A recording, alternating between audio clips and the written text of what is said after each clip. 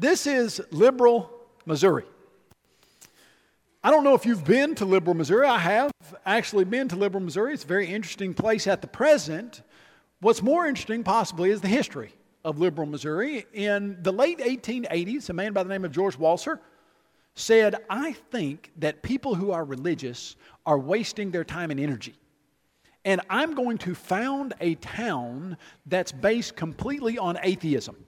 In fact, in order to be a charter member of this town, Liberal, Missouri, you have to assent to these ideas. You cannot believe that there's a God. You can't believe in heaven. You can't believe in hell or the devil or anything spiritual of any kind if you want to be a charter member of Liberal, Missouri. And he said, here's what we're going to show the world. That when you get a bunch of people who are unbelieving atheists together and they act like atheists, then that's the best society you can possibly have in the world. And so that's what he said he was doing with Liberal, Missouri. Here's what happened. Quickly got out that Liberal was not prospering like Walser thought it would and said it was going to.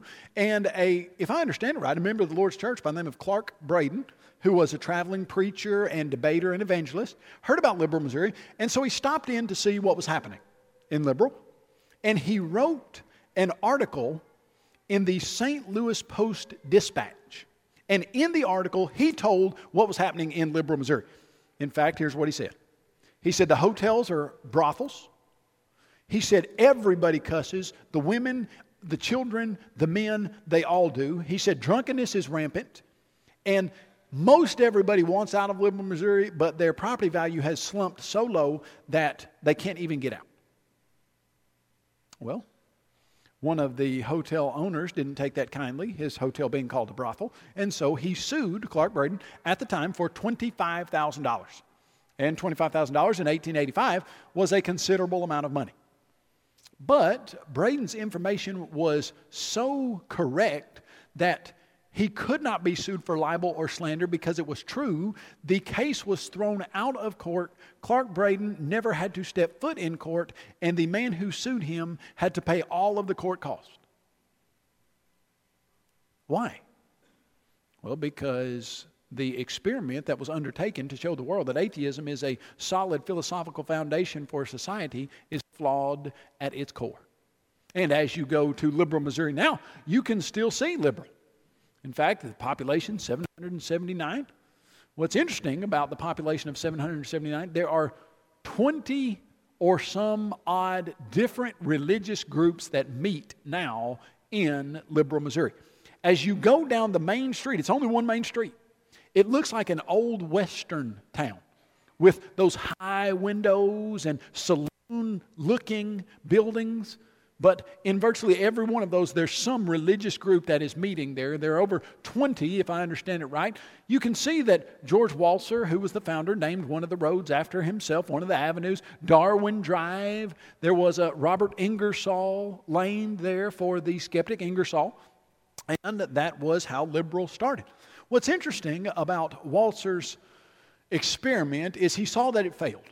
Not only did he see that it failed, but later, apparently, he started taking a much more closer look into the teachings of Jesus Christ and realized, I was wrong. In fact, I was very wrong. And so if you go to Liberal, Missouri, it's got the most interesting cemetery situation I've ever seen. All of the graves are in a big circle. It's a perfect circle all around with a singular empty tomb in the middle. Well, it was going to be a grave. Now it's just a plot of grass that's in the middle of all of the other graves there. And that was supposed to be where George Walser was going to be buried.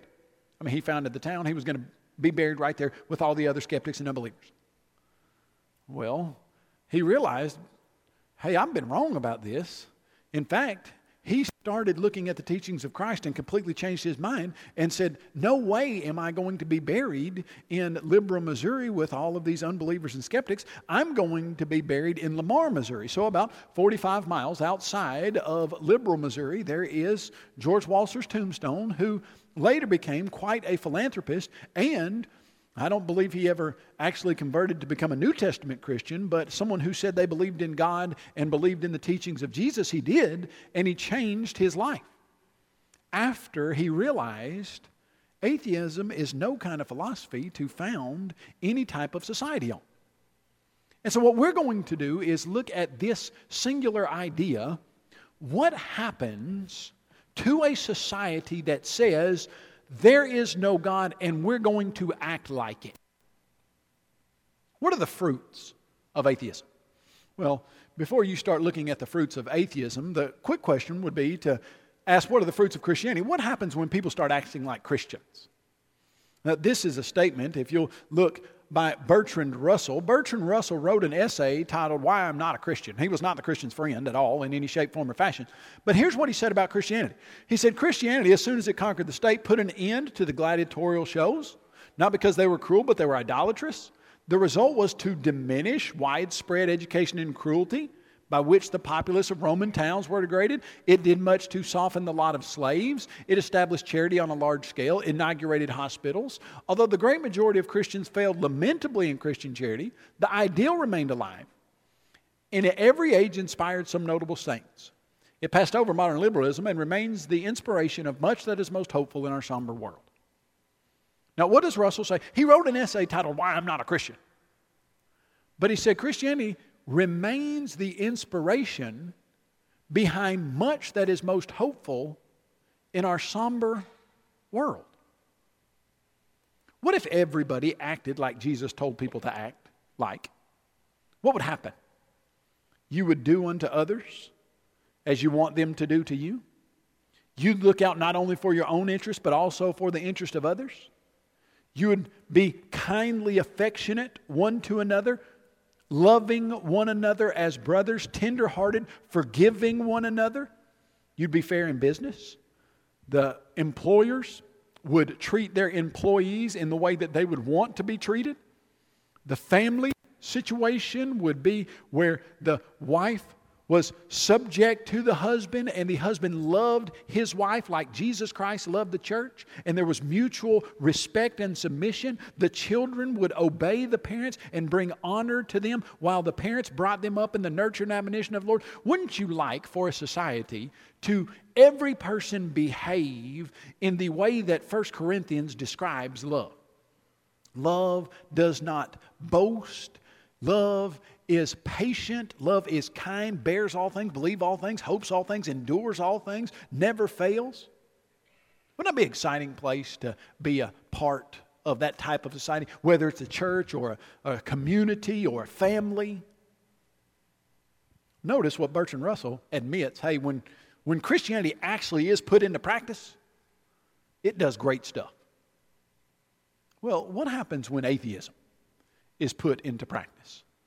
The problem with the atheistic idea, the first problem, is that according to atheism, you are here because of random processes that have no purpose, and that a blob of primordial slime somehow evolved into an amoeba that somehow evolved into a human, and there's nothing more than that. There's no purpose, there's no soul, there's no spirit, there's nothing. And so when you start asking atheism to provide for you a basis upon which you can make any type of moral decision, well, it just can't do that. Darwin Day Address, 1998, a man by the name of William Provine said, naturalistic evolution has clear consequences that Darwin understood perfectly. No gods worth having exist. No life after death exists. And now look at number 3. No ultimate foundation for ethics exists. You see, if there's no God, who's to say what's right and what's wrong? Well, why would you say lying is wrong when another person says lying is right? If you're an evolved blob of primordial slime and this other person is too, and they say it just as vehemently as you say it, who says you're right? You see, the problem with atheism is there's no foundation whatsoever to say some things are right and some things are wrong. Now, you don't have to take my word for that. That's William Provine. William Provine was one of the foremost atheistic biologists at Cornell University. And he's telling you, hey, if you're an atheist, you really can't have a foundation to decide what's right and wrong. Well, that doesn't seem like all that big of, okay, yeah. Well, what does that mean, really? What if there is no foundation for right and wrong?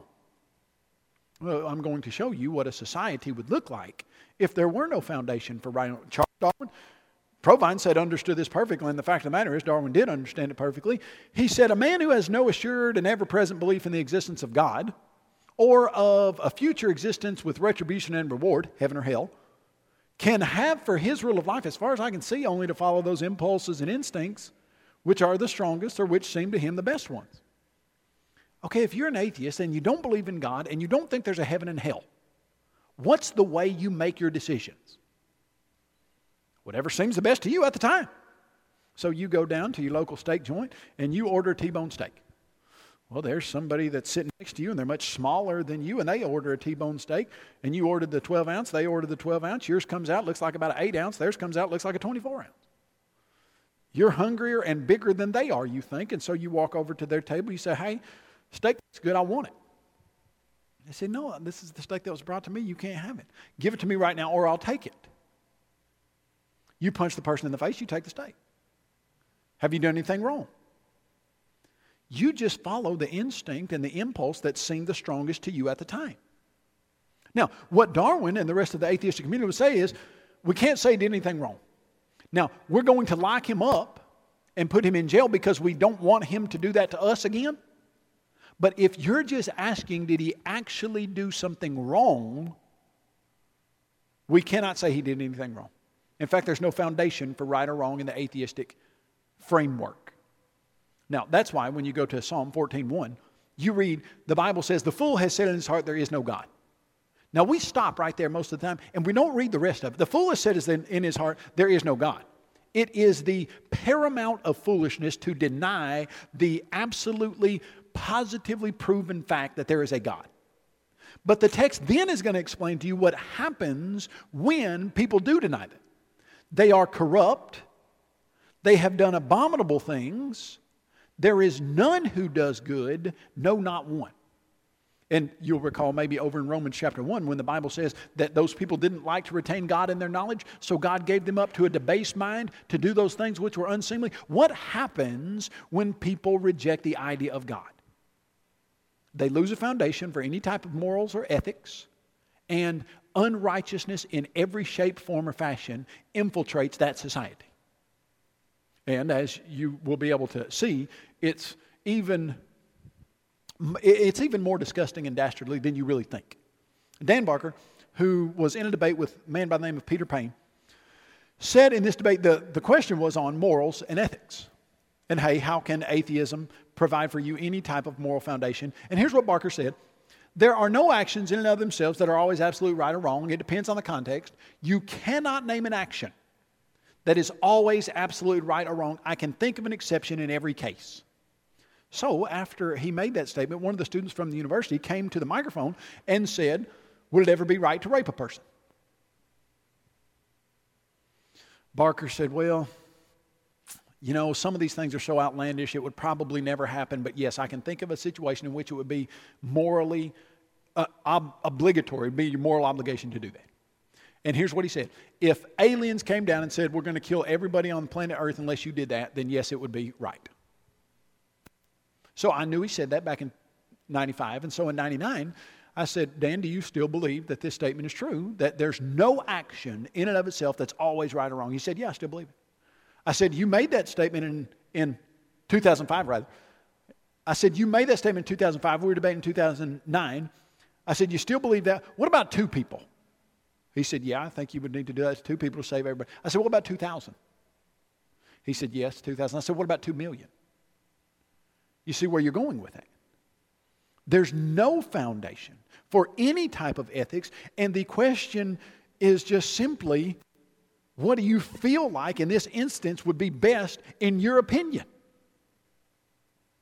And of course, you understand that people's opinion on what feels best in a certain situation is no grounds for a moral decision. In fact, atheism can't even really say something's morally right or wrong. All atheism can say is, well, did you feel strongly about that? Well, I felt like that was, okay, well, that's all we can say about that. And as you continue, you start looking at these questions, okay, so what would atheism say about killing unborn children? Now, we can understand exactly what God would say about killing unborn children. It makes a very big difference what you believe about humans compared to animals. In fact, if atheism is true, you are just a higher animal. That's all you are. You are not different in any reasonable way from the dog that you have in your house or in your yard, and that there's no more moral value to you than there is to a rat or to a pig, that you just happen to have intelligence, but it's not a different kind, it's just higher. You just score better on an IQ test than your pet dog, and you'd both have the same ultimate value. Now, if that's the case, from the evolutionary standpoint, from the biblical creation framework, there's something very different. God creates all of the animals on days 5 and 6, and then He creates humans in His own image. And humans are different in a fundamental way from everything else. There's a reason you eat fried chicken at a potluck dinner, and there's a reason why you don't eat human. Why is that? Because chickens are animals, and they don't have a soul. They have no spiritual significance, and you can eat fried chicken. But animals are something that are totally different than humans if there's a God. If there's not a God, then chickens and humans aren't fundamentally different. One of them just happens to be bigger and a little smarter. And as you continue to go through this idea, abortion and atheism, well, you'd never get the idea from the Bible that you could kill an unborn child. In fact, from the Bible, children are viewed as people from the point of conception all the way through the point of birth. The idea that we can somehow abort or murder a child in utero and it's okay because the child doesn't happen to be born yet, that's an anti-biblical idea in every sense of the word. In fact, the same word that was used to describe Jesus and John the Baptizer in utero. Maybe you'll remember the story where Mary comes to her relative Elizabeth and she is carrying John the Baptizer in her womb, and John jumps there in her womb, basically, when he is presented with Mary who is carrying Jesus. That same word used to describe John is the word used to describe Jesus after he is born. Humans are humans from conception.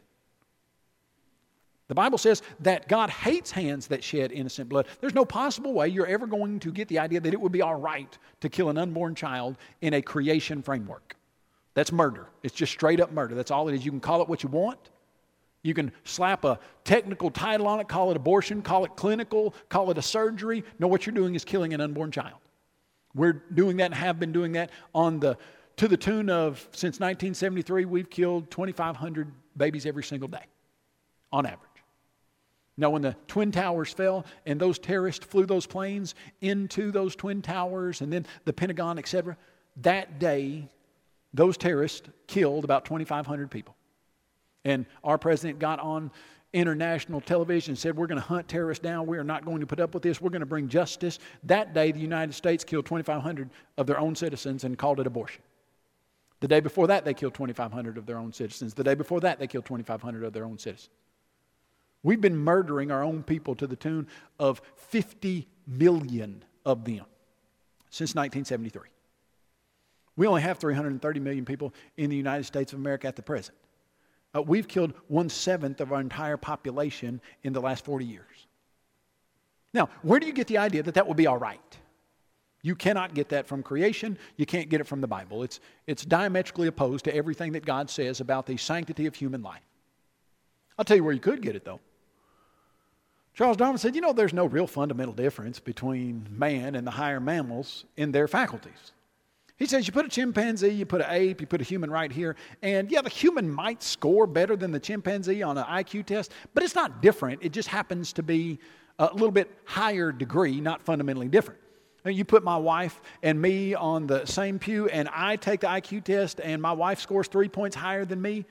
Well, it's not like it's a fundamental difference. She just scores higher than you.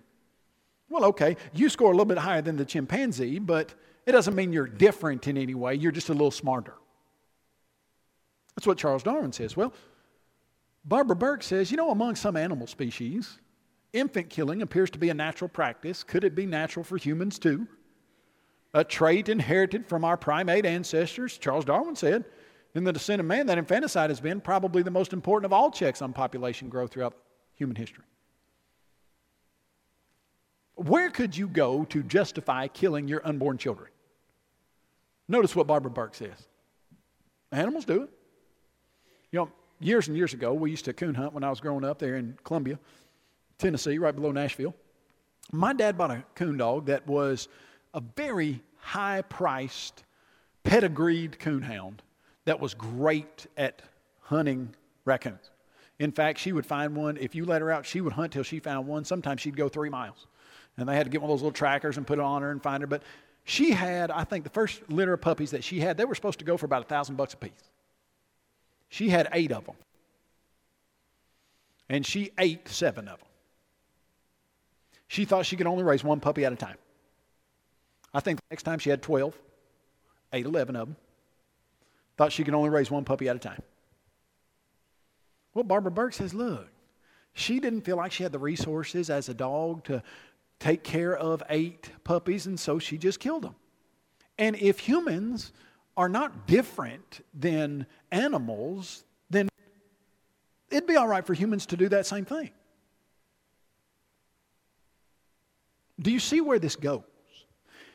The idea of atheism is not hey, we just got, atheism over here, and, you be an atheist and I'll be a Christian and we'll get along as good buddies and that's fine and we'll just all be happy and friends and you can just hold on to your atheism. It's not an innocent idea that won't do any harm. Now, the atheist lots of times will point to his own life and say, well, hold on just a second. I am an atheist, but I don't think you should kill your kids, and I don't think that I think there are moral values, etc. Okay, you think that in spite of your atheism, not because of it. Are there people right now who call themselves Christians who don't act like it? You know there are. They would say, yes, I'm a Christian, I believe in Jesus, I believe in His teachings, but then when you look at their way of life, they don't put into practice Jesus' teachings. Are there people who would call themselves atheists, but in many respects act like Jesus said act? Sure. But that doesn't mean that atheism itself does not imply an immoral, very base system of belief and practice. It's one thing for somebody to say, I'm a Christian. It's another thing for them to put it into practice. It might be the case that someone says, I'm an atheist, but it's another thing when you see atheism put into practice, just like you did there in Liberal, Missouri. So as you continue with this line of thought, Peter Singer says, and now let me tell you who Peter Singer is before we read this.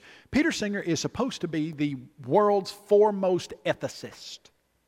I saw a YouTube video with Richard Dawkins, who's the world's leading atheist, and Peter Singer, and here's what Dawkins says about Peter Singer. He says, you are the most moral individual that I know.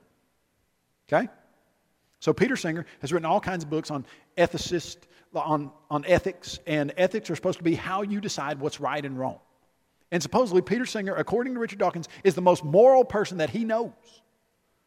All right, now, he's an atheistic ethicist, and here's what he says. If we compare a severely defective human infant to a non-human animal, a dog or pig, for example, we'll often find the non-human to have superior capacities.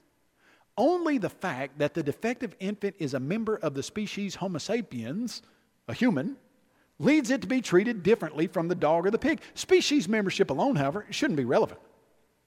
He says, you know what we've done in the past? You got a human over here, you got a dog over here. We've said you can kill the dog, but you need to keep the human alive.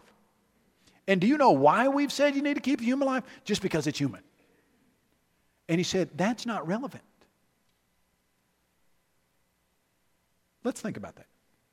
Number one, Genesis chapter 1, verses 26 and 27 says that God created humans in His own image. And in Genesis chapter 9, you realize that God says to Noah and his descendants, you can eat every single animal that's on the planet, but any person who kills a human will be called to account for that. And then you come to the Declaration of Independence and you listen to this statement. We hold these truths to be self-evident that all men are created equal and are endowed by their Creator with certain inalienable rights, and among those rights are the right to life, liberty, and the pursuit of happiness. Where do you get the right to life, liberty, and the pursuit of happiness? From the Creator. If you get rid of the Creator, what else goes with it? the right to life, liberty, and the pursuit of happiness, you then throw all life into a big bucket and say, you know, it doesn't matter if it's human or dog or pig or whatever. Whichever life is going to be the most productive for our society, that's the one we keep alive. And if it happens to be the dog, then it happens to be the dog. It shouldn't matter if one's human or not. Because according to atheism, there is no image of God. And so he says, we've been keeping the human alive because they're human. Let's get real here. And then he says, if we can put aside the obsolete and erroneous idea of the sanctity of all human life, we might could start looking at this stuff as it really is. Now listen to that. If you take away the idea of God, then you immediately remove the sanctity of human life. And so where does that lead? Peter Singer says, nevertheless, the main point is clear. Killing a disabled infant is not morally equivalent to killing a person. Very often it's not wrong at all. He said, you know, we've kept disabled infants alive because they've been human. And there'd be a German shepherd that you could have kept alive and bred to be a good drug dog, but we've taken our resources and kept this human alive, and the only reason we've done that is because they're human. Do you see the problem with this?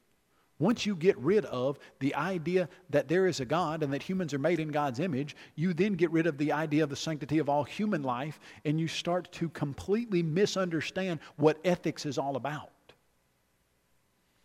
As we continue, James Rachel says, you know, an infant with severe brain damage, this guy taught at the University of Alabama. He said, even if he survives for many years, he may never learn to speak. His mental powers may never rise above a primitive level. In fact, its psychological capacities may be markedly inferior to those of a typical rhesus monkey. In that case, moral individualism, the atheism we're talking about here, would see no reason to prefer its life over a monkey's. So, you know, you might have a person that they're never going to be very smart at all, and the monkey is going to be much more active and smarter than that incapacitated person. Okay, so what do you do then with the person or with the monkey? Notice what James Rachel says. You know, some unfortunate humans, because they've suffered brain damage, they're not rational agents. What are we to say about them?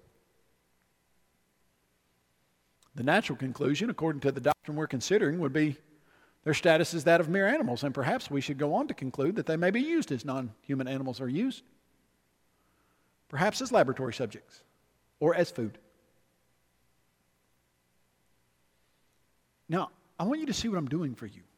This is not Kyle Butt saying the implication of atheism is you lose the sanctity of all human life and that would lead people. No. This is the higher ups in the atheistic community admitting that atheism leads to the loss of the sanctity of human life, which then leads to the idea of, you know what, I mean, if we could really get something out of these humans that we find not really valuable, then we should go ahead, maybe use them as laboratory subjects, maybe use them as food. I mean, what then happens if you start thinking, you know what, we're going to say that a human that needs to stay around must have at least an IQ of 60.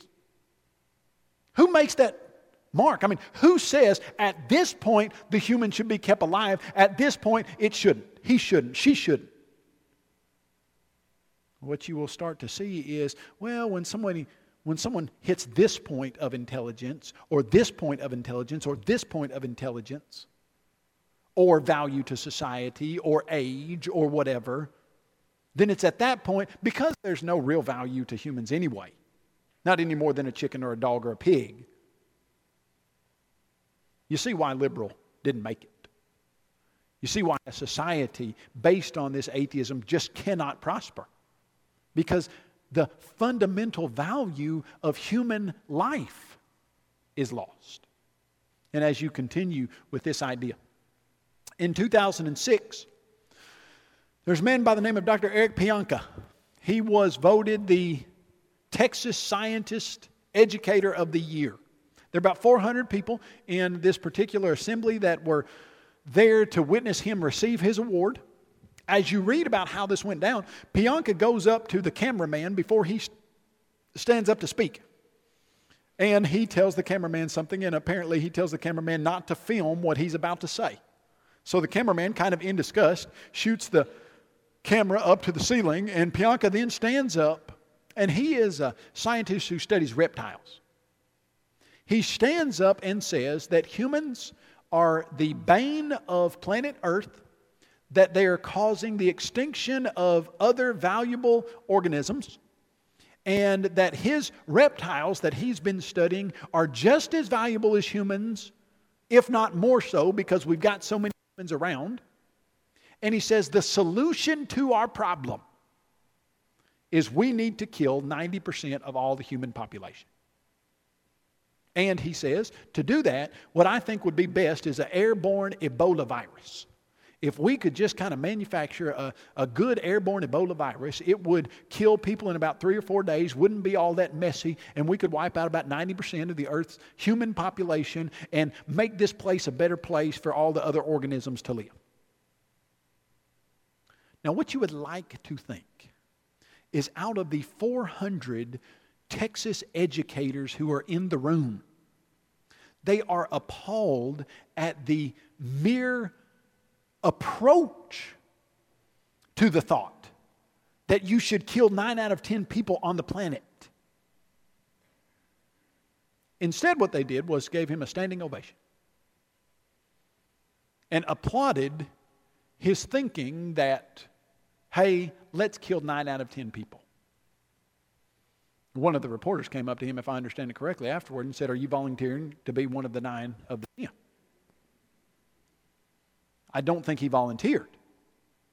But as you look at the reaction to his statement, this is a student who's listening to what he says, and the student says, you know, Dr. Pianka's talk at the TAS meeting was mostly of the problems humans are causing as we rapidly proliferate around the globe. He's a radical thinker, that one. I mean, he's basically advocating for the death of all but 10% of the current population, and at the risk of sounding just as radical, I think he's right. Does it surprise you that students load automatic weapons and walk into their schools and kill as many people as they can and then kill themselves with this kind of thinking? Do you know one of the first school shootings, that Columbine school shooting, one of those shooters was wearing a shirt that said natural selection. They put on their post on the internet that we as natural selectors will go in and eliminate all who we see as unfit. They were putting into practice their evolutionary teaching, thinking if humans are no better than animals, we can just shoot anybody we want because we have as much right to determine who lives as anybody else. And if atheism is true, they were right. But atheism is not true. And they were not right. If you teach young people that they are animals, what do you think they will act like? Animals. This is a statement by Jeffrey Dahmer. I don't know if you've read anything about Jeffrey Dahmer. It's a very painful story to listen to. Jeffrey Dahmer's dad was a member of the Lord's Church. He taught him some about Christianity, but not very much. He was having troubles with his wife at the time, and they didn't really bring Jeffrey up in the nurture and admonition of the Lord at all. And Jeffrey bought into that evolutionary atheistic idea and subsequently put it into practice in a very real sense. Jeffrey Dahmer killed 19 men or boys, was convicted of 17 counts of murder, and did to them things that you would never even discuss in public. Just horrible, terrible. He was one of the worst serial killers in the last 50 years. Jeffrey was convicted of 17 counts of murder. He was not given the death penalty. He was given 400 years in prison, no parole ever of a chance.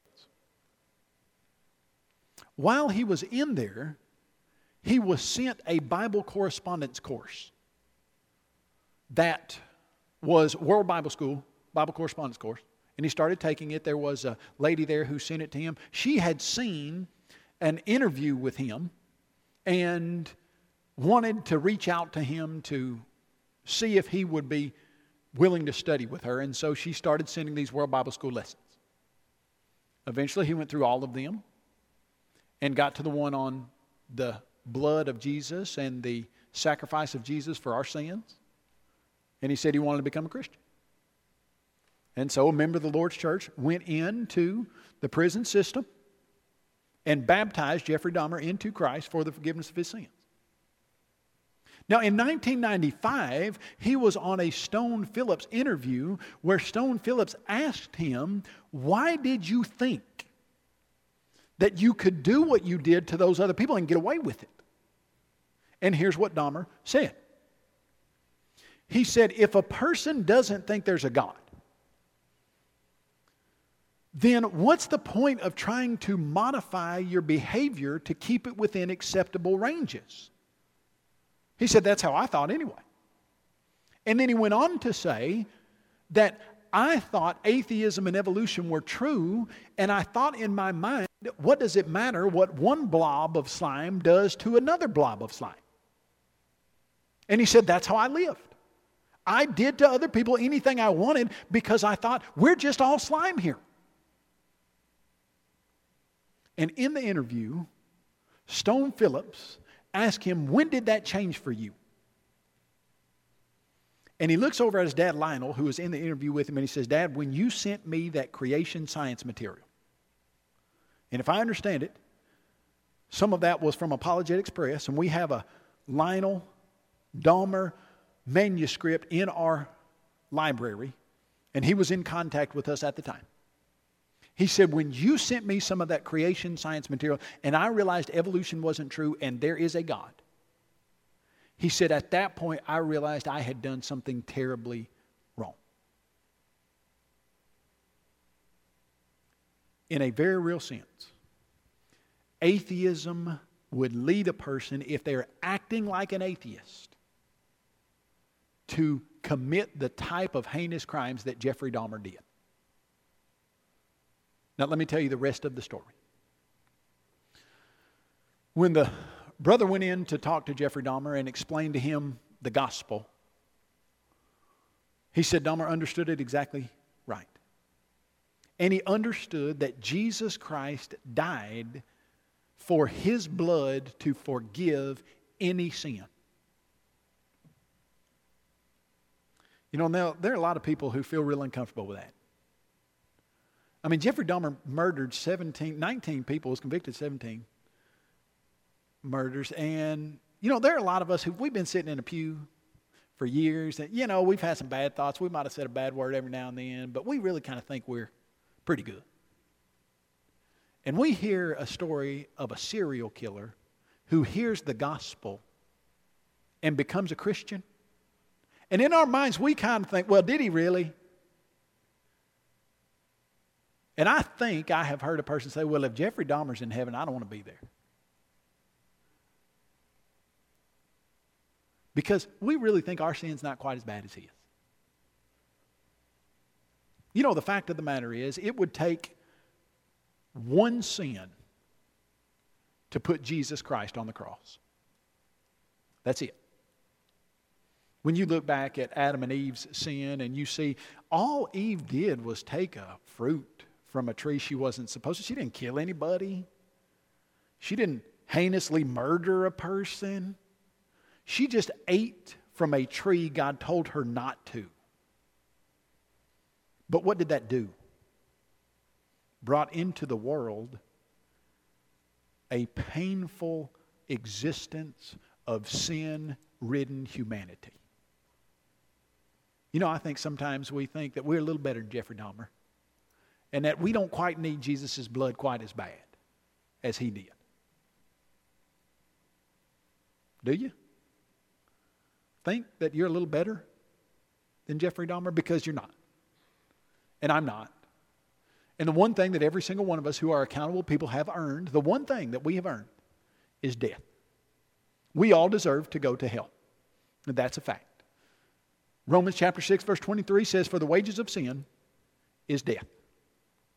But the gift of God is eternal life in Christ now. The real question is, how powerful is the blood of Jesus? Could the blood of Jesus forgive a 19-count serial killer? Sure could.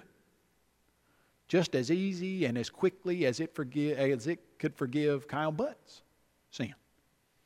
And maybe you'll remember when Jesus was talking to some of those very self-righteous people in the first century, and he explained to them that the person who sins much loves much when their sin is forgiven. But the person who feels like they've sinned little loves little. I was talking about Jeffrey Dahmer's situation, and there was a lady who came up to me afterward, and she said, let me tell you the rest of the story. Jeffrey Dahmer was put into 23-hour solitary confinement away from every other inmate for the sole reason that they wanted to keep him alive. Because of the stuff he had done to some young kids, they knew that if they put him in the general population, they would kill him immediately. And he was in solitary confinement for his own safety. And she said she was working in this particular prison system, if I remember her story correctly, and she said he went to the warden and said, you need to put me out into regular circulation. And the warden said, they will kill you. We're putting you in solitary confinement to protect you. He said, I know they will kill me, but I think that's what I deserve. I've made peace with who I am, what I've done, and my God, and you need to put me out into regular circulation. And because of what he felt like he deserved, he insisted he get put back into regular circulation. And within just a few weeks, he was beaten to death with, I think it was a metal bar. And he died having become a New Testament Christian in jail. You know, atheism would teach you that there's no foundation for ethics. You don't have ultimately an assurance of life or death or heaven or hell after this. When you die, it's over, that's it. Whatever you do with your 80 years here on this planet, that's all you've got.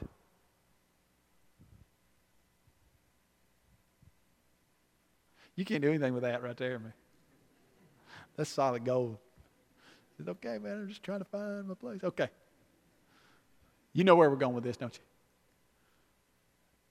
If there's a God, then you have a soul. Your soul will live forever in one place or another, heaven or hell. And the determining factor is what you decide to do with your life. Do you believe that Jesus Christ is God's Son? Are you willing to confess that with your mouth and repent of your sins and be baptized into Christ and live like a Christian? Have you become a Christian, but you've forgotten how great it felt to be forgiven? You've forgotten that your sin is just as bad and powerfully wicked to put Christ on the cross as any other sin there is. And you've let your negligence of that feeling lead you to a life of spiritual apathy. Is there something you need to do to respond to the Lord's invitation this afternoon? If there is, I hope you will as we stand and as we sing.